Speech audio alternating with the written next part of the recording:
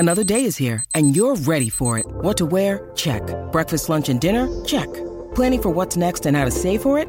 That's where Bank of America can help. For your financial to-dos, Bank of America has experts ready to help get you closer to your goals. Get started at one of our local financial centers or 24/7 in our mobile banking app. Find a location near you at bankofamerica.com/talktous. What would you like the power to do?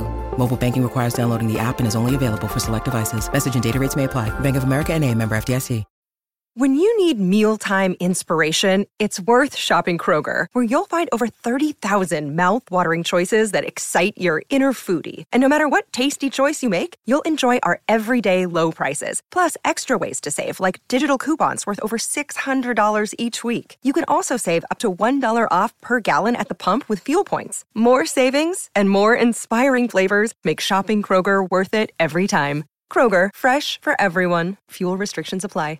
Step into the world of power, loyalty, and luck. I'm gonna make him an offer he can't refuse. With family, cannolis, and spins mean everything. Now, you wanna get mixed up in the family business. Introducing The Godfather at ChumbaCasino.com. Test your luck in the shadowy world of The Godfather slot. Someday, I will call upon you to do a service for me. Play The Godfather, now at ChumbaCasino.com. Welcome to the family. No purchase necessary. VGW Group. Void where prohibited by law. 18 plus. Terms and conditions apply.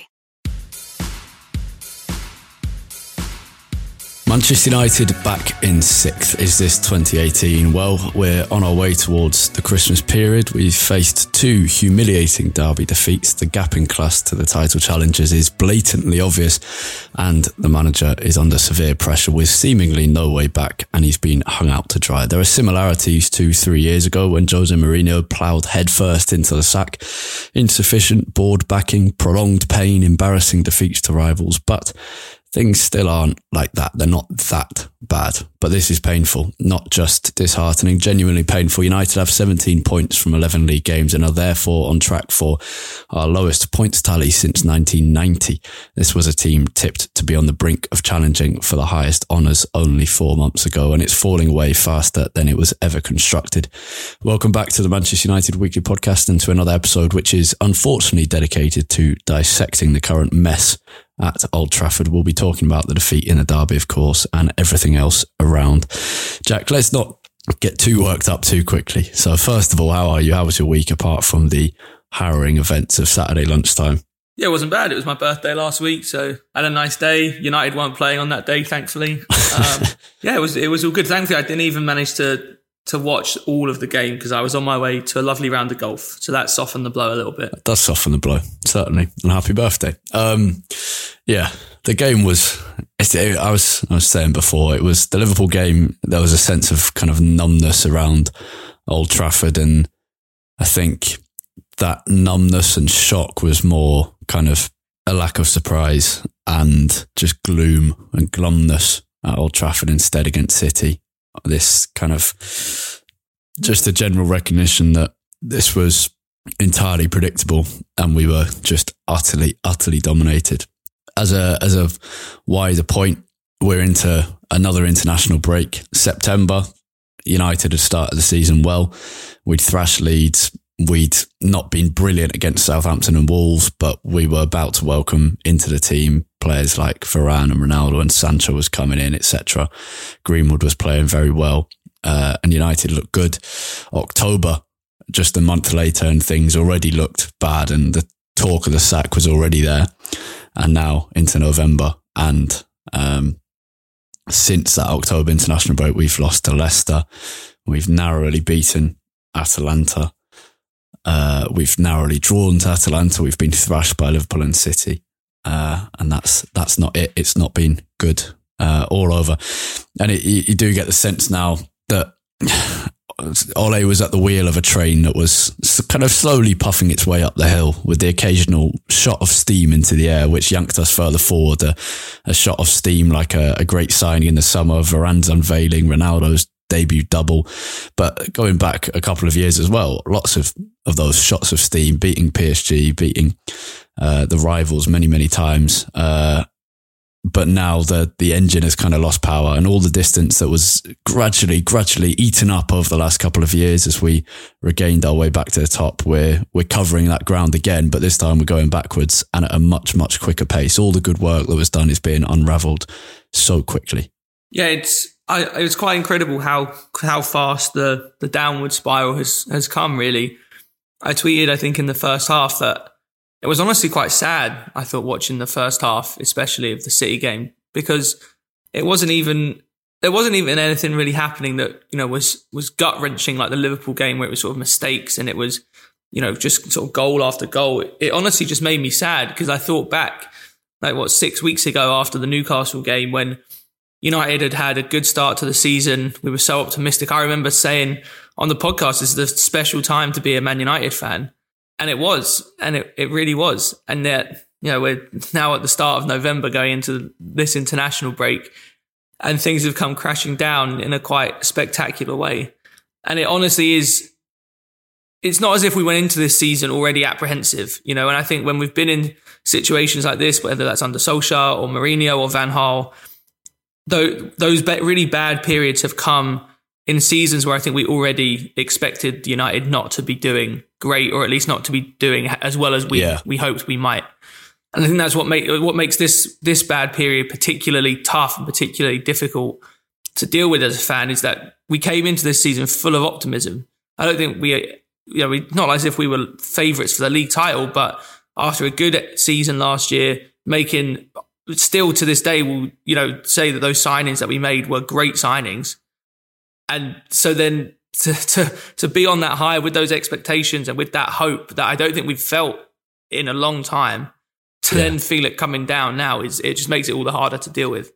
Yeah, because if we're honest, I think to summarise our view of the summer, it was that we hadn't done quite enough in the transfer window to go and win the league, and that we had to sign a central midfielder to do that. But that we had made two brilliant signings in Jadon Sancho and Rafael Varane. And we hadn't done quite enough, but that should put us in a position to challenge for the title. And I think our definition of success in the league, we summed it up was that we hadn't done everything that we should have done, but everything that we had done was very good. Yeah. And our kind of, our marker of success was that United would still be in the league, still be challenging for the title, or at least up there, just about in the race going into May. And that quite obviously is not going to happen. So that mark of success to be missed by November, but realistically kind of by the middle of October when we lost to Leicester, it was already looking worrying. Is a failure. It was just a sad day rather than a day of anger, I think. Just the predictability of it all and the complete domination. If we talk specifically about the City game, and just to get it out of the way, just how bad it was before we then talk about the big picture stuff again, it was pretty humiliating. They've just pinned us into this completely flat line and then just passed their way through us. 753 passes at Old Trafford, more than any team has completed against United in the Premier League since Opta records began. And it wasn't as if it didn't feel like that. It absolutely felt like we were just being passed around for 90 minutes straight. We said in our episode after the Liverpool game that the second half of the Liverpool game was humiliating, in that they basically just sort of stopped trying and really just went into sort of protection mode, make sure no one gets injured, just sort of keep the ball, run out the clock. And it's happened. The same thing happened again against Man City to an even greater extent. The whole game. And I think what made it even more embarrassing was that, it was the whole game, but they were also only 2-0 up. Yeah. They were so confident and so comfortable in the game that even with only a 2-goal lead, it ended with them basically in the second half just sort of killing the game. And even then, we had no answer. Yeah, and there were people saying, it was like a training session for City, and this is not true, because any Premier League training session is 2-3 times the intensity of that second half on Saturday. It wasn't a training session. It was simply a completely futile exercise. It was like a game against their under 18s. That's more what it felt like. Yeah, although at least the 18s would be up for it and trying to prove a point. We didn't try to prove a point. We didn't do anything. And it felt like we'd gone out to not lose as heavily as we did against Liverpool. And what saddens me is, look, we came on after the Spurs game and the Atalanta game, and Atalanta had been a bit of I think after Spurs, we all wanted to see, will this continue? Atalanta showed it wasn't. And what's I think a real shame is the 3 at the back approach against Spurs was a great decision and worked completely. Against Atalanta, I understood it. Even against City, I understood it. But it was as if we'd kind of had this taste of, oh, this might work. And we just stuck with it, even if it wasn't necessary. And I completely understand going 3 at the back. I understand the formation. The problem was in when you go in even a tiny bit deeper, more detail than just the blatant numbers in a row of formation. Because I think we said in the end of the episode last time, 3 at the back could be good because you could have a spare defender who could track the many little runners that City have coming from midfield. But instead, the three defenders just stayed there with no striker to mark. No one really tracked anyone. Occasionally, I think Maguire would get drawn out by, I can't remember who it was, maybe Bernardo Silva. But yeah, we had the extra man, but we just kind of left them there. So we had this back 5 not marking anyone, and City just played in front of us and would eventually break it down. I think it was quite sobering in a way to, I think, just see how easy it was for Guardiola to nullify the strength of the 3 at the back that we had seen against Tottenham. Yeah.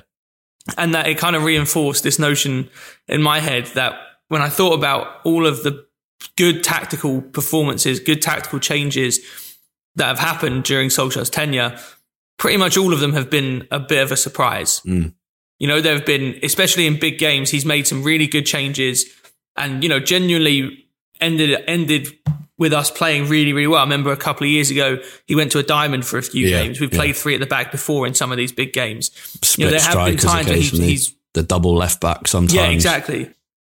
There have been times where, you know, these good tactical changes really have come off, but pretty much all of them have been a surprise.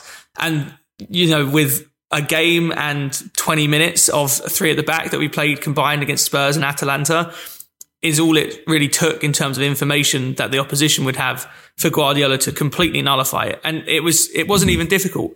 They pressed us so high up the pitch. The good thing at Spurs was that the fullbacks could get very high up the pitch, and then one of the centre backs would also step out. And what they did so well, City, was that they pressed the fullbacks really high, our fullbacks. So Wan-Bissaka and Luke Shaw ended up so deep, and so we literally had a flat back 5. And then that meant that because we didn't have any width in midfield, you had Shaw and Wan-Bissaka occupied by Jesus and Foden on either side. And then Cancelo and Walker basically had the freedom of the Old Trafford to do whatever they want, because the midfielders couldn't go to the width because then there'd be a huge gaping hole in the middle. Ronaldo and Greenwood, A, it's not really their job to track back like that. And 2, they didn't want to, in case we won the ball back, they wanted to be ready for a counter-attack. Shaw and Wan-Bissaka couldn't push on to Cancelo and Walker because they were occupied by Foden and Jesus. So we ended up basically with the game happening 20 yards further up the pitch from where our centre-backs were, but we couldn't figure out a way to actually make the centre-backs useful and then enable the full-backs to be able to push on. It just struck me as easy, to be honest, for Man City, both the tactical changes and on the pitch. It was easy because you say they pressed us hard and they pressed us high. They didn't really press us hard. You know, statistically, we've seen games where, go on. Statistically, in the way people measure kind of how much you have to work to win the ball back is a stat called PPDA, which is passes per defensive action, is what it stands for. Basically means how many times does the opposition pass the ball before you attempt to win it back. So the lower the number, the harder you're working. So United has traditionally been pretty high because we don't press very high. City's and Liverpool's are often very low, for example. And City's it was kind of in the bottom half of what they've had to do this season. It was just kind of routine for them. They didn't have to work very hard. They pretty much didn't have to work very much to nullify United completely and then just enjoy, as you say, the freedom of Old Trafford. And that's City didn't even have to, they played very well. They were very, very good. And they're obviously a brilliant team. But there's a difference between playing well and having to work really hard to play well. And they didn't have to do that. And yet, in the first half, the average position of every United player was within our own half. And what was even more disappointing is so I looked at the kind of average positions on the pitch in the first half, and it's not as if we're in kind of a very set up defensive structure within our own half, because then that you'd think, okay, well, at least that gives us a platform from which to build. As you were saying, the fullbacks were kind of level with the centre backs, pinned back in this back five. Ronaldo and Greenwood slightly further forward than the central midfielders, and Bruno kind of tucked in as well. It wasn't like we had this structure ready to go. It was just a complete flat line. You know those birds you draw, which is just kind of one wavy line when you're a kid in Biro or something. That was the shape of United's team. And that's not a formation I've ever heard of. It was just one kind of wavy flat line, all within our own half, all within kind of 20, 30 metres of halfway line. So yeah, utter domination by City. I'm not sure there's much more we need to say other than it was, completely tactically outclassed, but also, it wasn't just tactically outclassed as well. We weren't up for it at all. The belief wasn't there at all. And that's not something you could often say for a Solskjaer side, not since maybe we were battered 4-0 by Everton. Yeah, and I think, watching it over here in the US, the commentators made the point that it's actually easier for United to play away than at home at the moment. And I think that's very much the case. And I don't think that's anything to do with the fans. I think the fans have generally stayed pretty on side at Old Trafford. It's just that there's so much pressure and expectation on this team at the moment, and so much scrutiny that they've brought on themselves, to be clear. It's not anything, that's unfair, unwarranted. But I think it just makes them freeze, basically. And I think playing away from home is a bit of a blessing at the moment. I think what we were just discussing before we started, Harry, was this really much better than the Liverpool game? And I guess it was, in that I don't think there were quite as many individual mistakes. And I guess we were a little bit more compact than the Liverpool game. But it could easily have been 5-0 at half time on another day. Well, you've also got to think about the opposition you're playing against. Liverpool are exactly the kind of team who, if you make mistakes, will just punish you for all of them. City are the kind of team where they don't really need you to make mistakes. They'll just kind of, when they're at their best, they don't need you to make mistakes. They'll just kind of score when they want to. Had we played exactly like we did against City, say Liverpool were the opposition on Saturday, I think it could have easily again been 5, 6, 7, whatever. So you have to bear in mind kind of how the opposition work. Guardiola's City often batter people, but it's not the same. It's as just Liverpool. A different way of doing it. And again, it was only 2-0 at half time, but De Gea made 2 or 3 great saves. I think Liverpool tore through us more than City did, but the City game was arguably more dominant. Oh, definitely. I think that's one of the. I don't think I've really ever seen United dominated so much. And as I say, it wasn't only dominant in terms of kind of passing and chances on goal. It was also just completely dominant in terms of mentality. I don't think there were, beyond kind of about 90 seconds in, were there any doubts ever that City were just going to walk that game? And that's shocking. Yeah, it was just disheartening. I tweeted during the game that it reminded me quite a lot of when we went to the Nou Camp and played Barcelona after we'd knocked out PSG in 2019. When I think we were 1-0 down after the first leg, and we went there, not confident, but with some amount of hope that, nick an early goal and sort of see what happens. And at that point, obviously, our squad was a lot worse than it is now.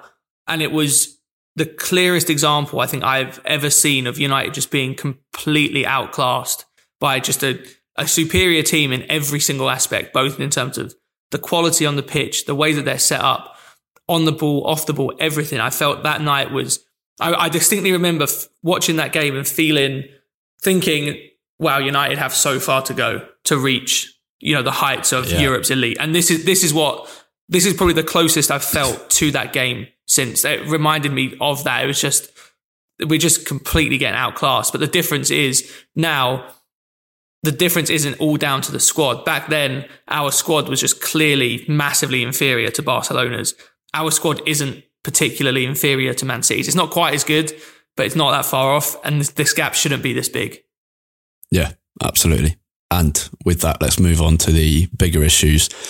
To start with, I'm going to re-outline my position, which is, and I think long-time listeners of the podcast will potentially remember this, but even under Van Gaal and Mourinho, I'm never going to... My attitude is not up to me to decide whether the United manager stays or goes, and my opinion won't really change it. So I'm not going to make the decision. So I'll simply support whoever the United manager is until they go and then move on. And it was like that with Van Gaal and Mourinho, often to the humiliation of my family who were not so convinced by Louis Van Gaal when I was very naively convinced by him. And it was certainly tested at times. And we're just in a situation now where we're just waiting for Solskjaer to go, aren't we? And that's what's so horrible about it. He's just been hung out to dry. And you can say perhaps he should resign, and people have suggested that. But this is a man who, put yourself in his position, you would still back yourself to turn things around. You would still believe in yourself to turn things around. And it's ultimately not up to him. Managers don't resign. It just very rarely happens. And it's not his decision to make. It does just feel like we're just waiting for it to happen, and that the people making the decision at United will simply wait as long as possible. What they're waiting for, I'm not sure. Whether they truly believe that Solskjaer's going to turn it around, or they simply just don't care as long as United manage to qualify for the Champions League, I don't know. And yeah, I just hope I'll be very sad when Solskjaer moves on if that happens. But I just hope he can leave with his head held high, and I guess soon, before this gets worse. And because ultimately he will have failed this season, partly because of his own ability and many wrong decisions, I think, but also because of the way the club is run. And I don't just mean the failure to buy a midfielder, because we would still be playing badly even with a good midfield. I think that much is clear, that the shift this season to try and be a front foot attacking team just hasn't worked with Solskjaer as manager. He managed to make a good United team that sat back and counter-attacked, and, as Jack said earlier, sprang tactical surprises when they were necessary.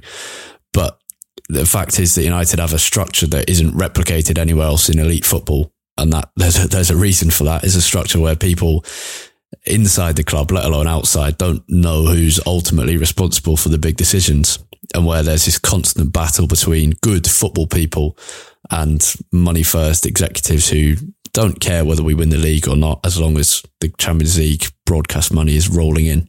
Yeah, firstly, I think it's important to say that this is a pretty awful situation for United at the moment. And that if I forget all of the other considerations around what would happen afterwards, absolutely, in my mind, Solskjaer should be sacked. What we've seen is enough of any manager to warrant them being relieved of their job. The trouble, though, is that, where do you go from there? Because, obviously we don't want to end up in a position where we have a little boost from a manager for a few months and then end up right back here in 18 months or 2 years. We've said before that the options that are out there are somewhat limited, especially if you're only looking at managers that are out of work at the moment. And then there's a whole host of issues around getting a manager out of their current job. So it's tough. And I think one thing that I worry about is that I don't think that Solskjaer should leave United. And I think he will leave at some point, either this season or at the end of the season. I don't think we'll see Solskjaer as United manager at the start of next season. But whenever that does happen, it would be unfair, I think, and disrespectful to Solskjaer for it to happen in a way that our abiding memory of him is these last few weeks. I think I put on Twitter, I think after the Liverpool game, to say, in my mind, sort of he was done, and that it's been great for 2.5 years, but this is sort of it. And, basically every response to the tweet was like, has it been great for 2.5 years? He's done a terrible job. And it's just simply not true. It's just simply not true. If you look at where we were when he came in and where we are now, it is night and day. And there's a reason that we're so upset and so annoyed about what we're seeing on the pitch at the moment. And it's because he has done such a good job to get us to a point where expectations are that we should be challenging for the league title. Yeah. And I don't think anyone expected us to get here that quickly based on where we were even 18 months ago. And you only have to look at what's changed. You look at what's changed this season from last season, and I think what's so concerning now is there's just no sign of a long-term plan. And at least before, we had no faith that there was a long-term plan at the top of the club all throughout Solskjaer's time. But what you did have is faith that Solskjaer knew his long-term plan and conveyed that to his squad and to his coaching staff and up the chain. What we've seen this season, and you can pinpoint it on the signing of Ronaldo, on the signing of Varane, on the way we've played, on many things, on the certain players being sold, certain players being given new contracts. There are a number of examples where you can pin it on and say, this shows it. But we've seen him shift from, he's now got the squad where I think he thinks he needs to play front foot attacking football and dominate games because we've got Ronaldo, Varane, Sancho, Rashford, and the names carry on. Whereas his most successful spells as United manager have come when he's played as a counter-attacking team, as we said before, with certain tactical surprises that have sometimes been very, very good. Again, in terms of squad building, again, you can point to a few examples where a certain profile, that was what was so good about the start under Solskjaer, was the players who didn't fit United, even if they were good players, were being sold, and the players with the right profiles were coming in. Even if they weren't as good as the players leaving, players like Dan James, even Odin Igalo, just the right kind of profile at the time for United. And the key was we were getting more transfers right than we were getting wrong, which had been the other way round under Mourinho, Van Gaal, and in the very short amount of time, David Moyes. Although I guess you could say Fellaini and Mata ended up as good signings. And that was one of the keys, and that changed, I think. The squad building, suddenly you looked at this at the signing of Ronaldo basically and thought, well, that doesn't fit in with everything United have been doing. What's that about? And I'm not saying this isn't a conversation about whether Ronaldo was the right signing to make or not. That can be held for another time. But so much has changed this season. Even if you look at the minutes given to young players this season, Anthony Elanga's played a bit, but not very much. Mason Greenwood has obviously played a lot, but he's now a first-team squad member. Compared to last season and the season before, young talents aren't getting as much time this season because we're under a lot of pressure, yes, but we have sacrificed all the good bits of the Solskjaer bit, and that's why the steam train that I mentioned at the beginning is rolling so quickly back down the hill, because it's not just that we're losing, it's that all the good bits are just starting to disappear.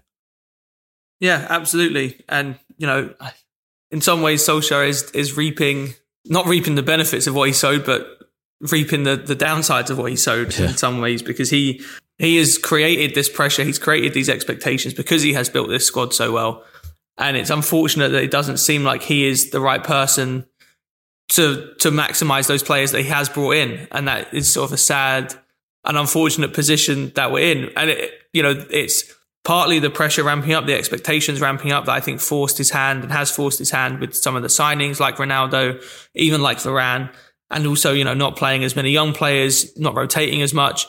It's also down to results on the pitch as well, in that you get knocked out the Carabao Cup in the first opportunity, and then players like Elanga, like Van der Beek, like Lingard can't get as much game time. Yeah, before you move on, I guess my question, Harry, another rubbish analogy. Yeah, go on. He has sown the great seeds and done everything right for a great harvest in the spring, and then he's bought a tractor which is far too big and driven all over it and wrecked it. that somehow works, actually. Comes from watching Clarkson. I was going to say, my question to you. Oh yeah. My question to you would be, if you forget for a second all of the issues around, the structure of the club, who's in charge. If you were, the I guess chief operating officer of Man United, if you were the one making the decision, what would you do? What would be your ideal scenario now? Assuming that everything off the pitch was, working as it should be.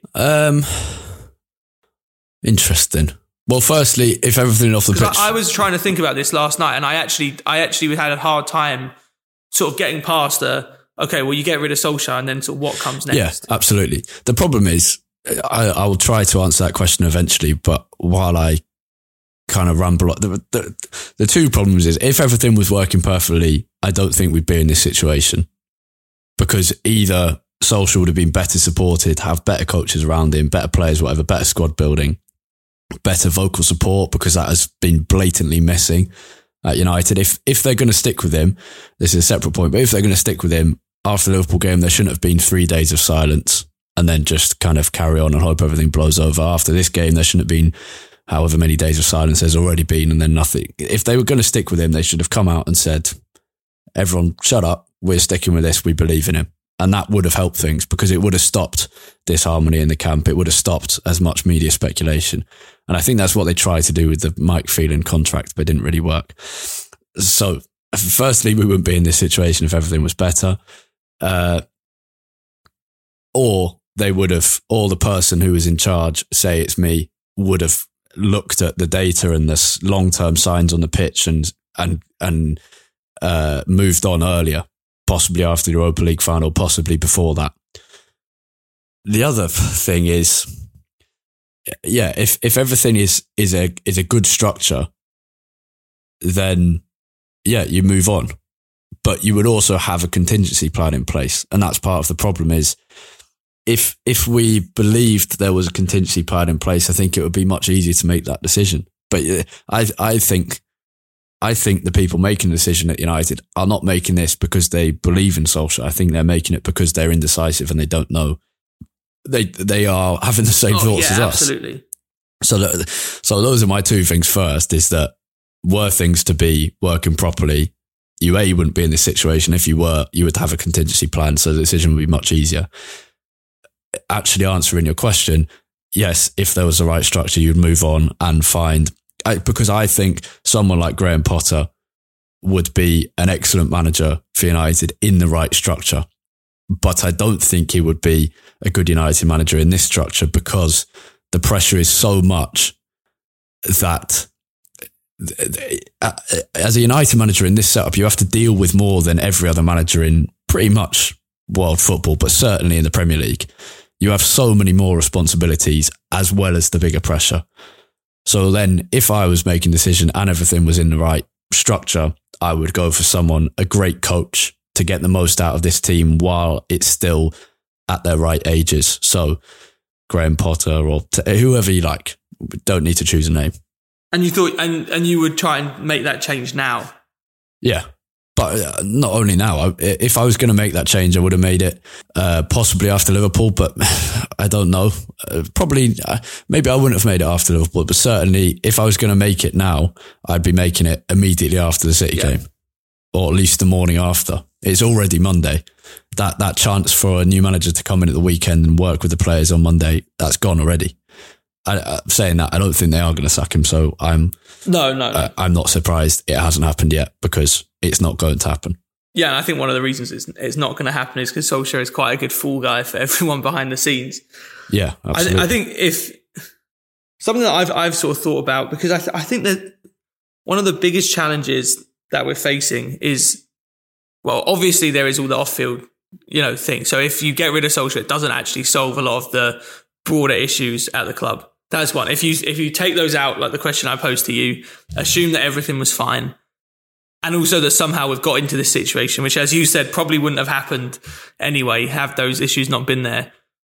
I think something that I've thought about is, even if you get rid of Solskjaer now, which you can do, and I said in a vacuum, I think that is the right thing to do. Where you go from here is just so difficult to sort of figure out, because you want to get in a manager as soon as possible that can work with the squad for as long as they can. But you also have to get this appointment right, because obviously this team is very good on paper and has potential to be very good. And so if you get this appointment wrong and you waste all of that good work that has been done to build this squad to where it is. And so which one of those do you prioritize? Do you prioritize getting a new manager the most amount of time, or do you prioritize getting the right manager?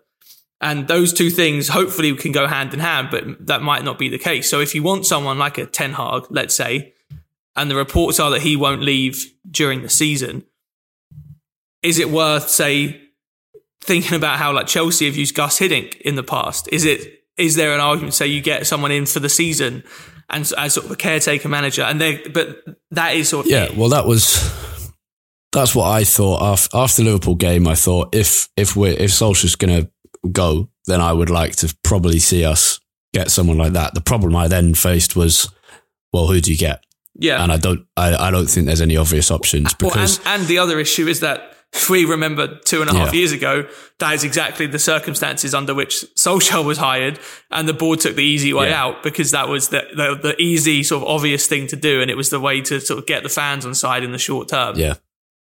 What I mean, and so if they did that again, and this, let's say it's Kieran McKenna, for example, if Kieran McKenna takes over, does really well until March, are we then going to give him a 3-year contract because it's just the sort of the easy way to do everything and repeat this cycle again? Yeah.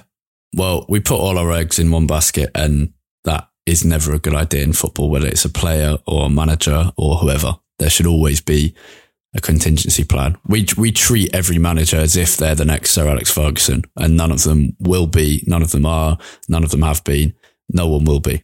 Football managers don't stay for that long. City will have a contingency plan for Pep, Liverpool will have it for Klopp, Chelsea will already have one for Tuchel.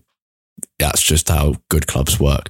And part of the problem is, Ole goes, okay, who takes a decision then?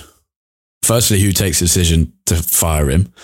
Is it Ed Woodward, the kind of shamed executive vice chairman who's meant to be leaving in 2 months and who's made a litany of wrong decisions in his dreadful 8 years at the top? Or is it his supposed replacement, Richard Arnold, who again has a string of fuck ups under his belt in his current role and just so happens to be Woodward's mate from his uni days and going to take his job? Or is it going to be two very sensible football people with sights set on genuinely making United better, John Murtagh and Dan Fletcher? Or is it going to be Joel Glazer, who is so blatantly unqualified to make that decision, but is going to take it because his dad had enough money to buy a cash cow in the Premier League? Or didn't have enough money, actually. He took out a loan to do it and then put all the debt on United. That's the problem. Well, and in reports in the last few days, I think, including from Miguel Delaney, it sounds like it's Joel Glazer that is responsible for the decision, which seems very odd given that until the Super League debacle, he hadn't engaged with this football club publicly in years. Also, think about how many people are employed at the club with the kind of title where you would expect them to make that decision. Yeah. I can think of at least 4. And yet it's not going to be any of those 4. It's going to be the owner. It's insane. And this is why... And the owner making a decision in itself isn't necessarily a problem. It's a problem because this owner has had absolutely nothing to do with the running of this football club for years, and only came in when it was to the point where fans were having protests because of their terrible handling of the situation. There were signs that football people were being given the responsibility for the football things at the club again, but that seems to just not be true. Yeah. And that is... And again, Solskjaer makes a great fall guy because he loves the club so much that he won't say anything bad. He won't publicly call out what's going on upstairs like someone like a Jose Mourinho did. He will continue fighting. He'll continue saying the right thing and putting on a brave face to the media.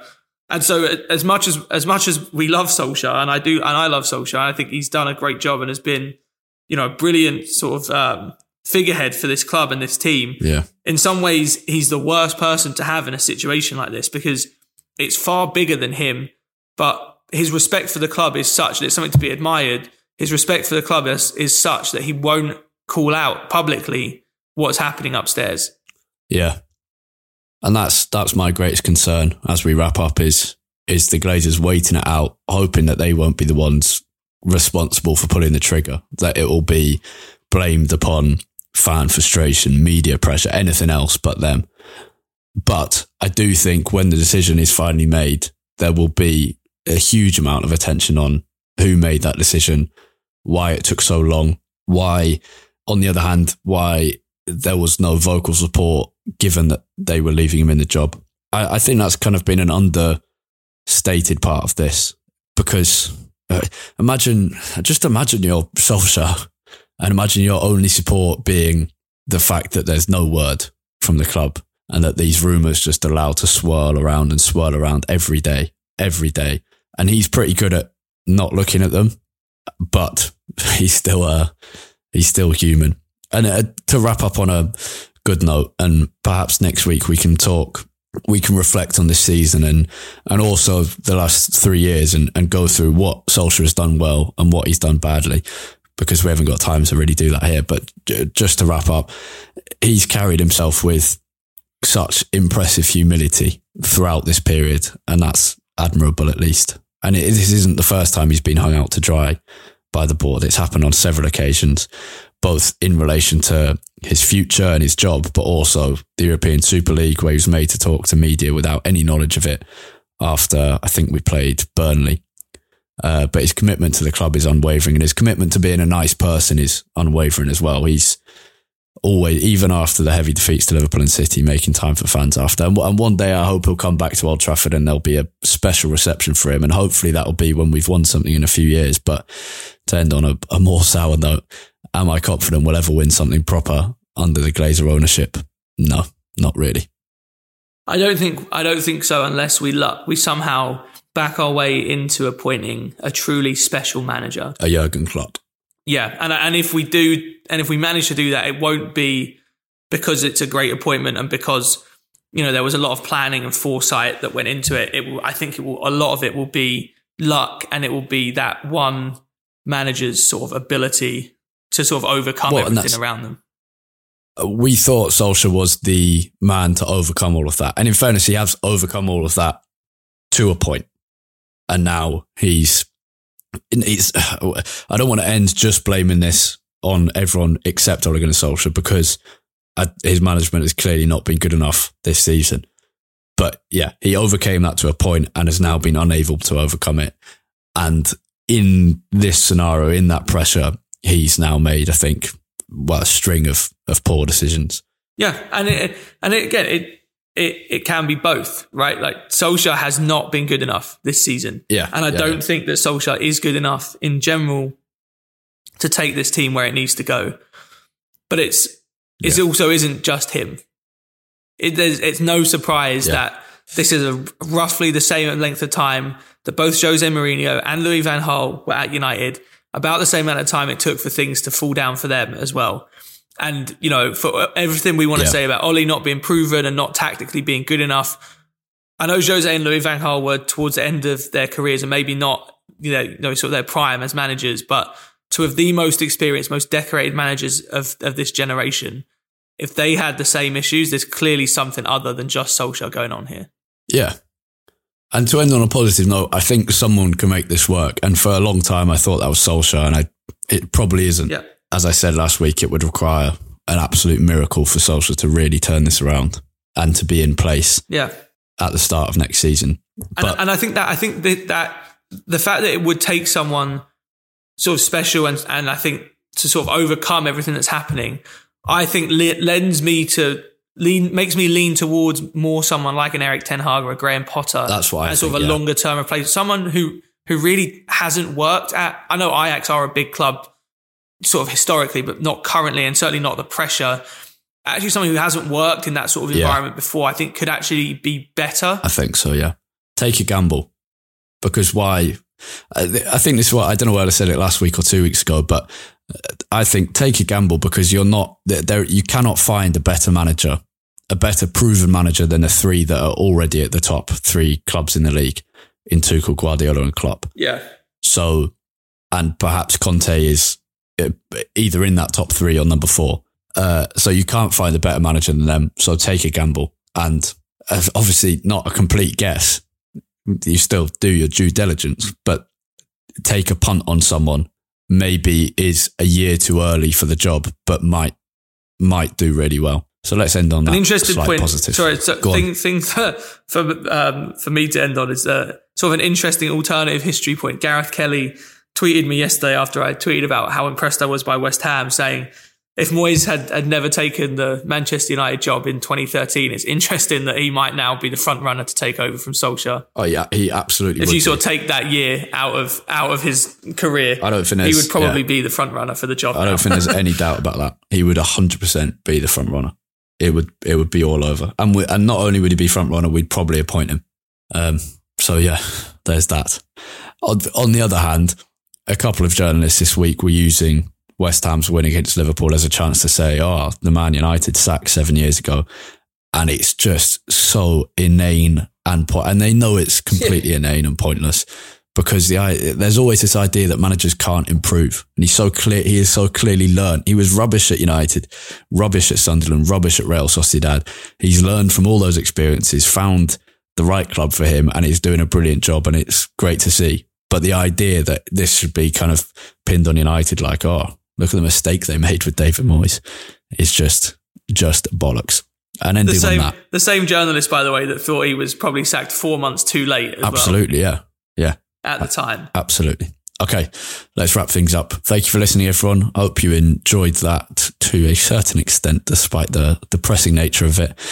International break gives us some time to relax, reflect, and hopefully ignore football for a couple of weeks. But if you want to hear from Jack on football, and I guess the Cricket World Cup as well, you can find him on Twitter at UTD Tait, Tait. And you can find me at Harry Robinson64 and the podcast itself at UTD Weekly Pod. That's POD at the end there, where you can also find information about how to become a patron of the podcast.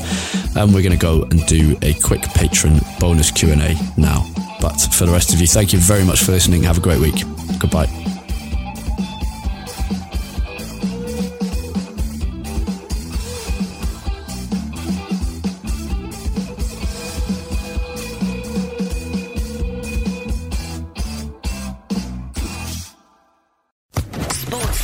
Podcast Network.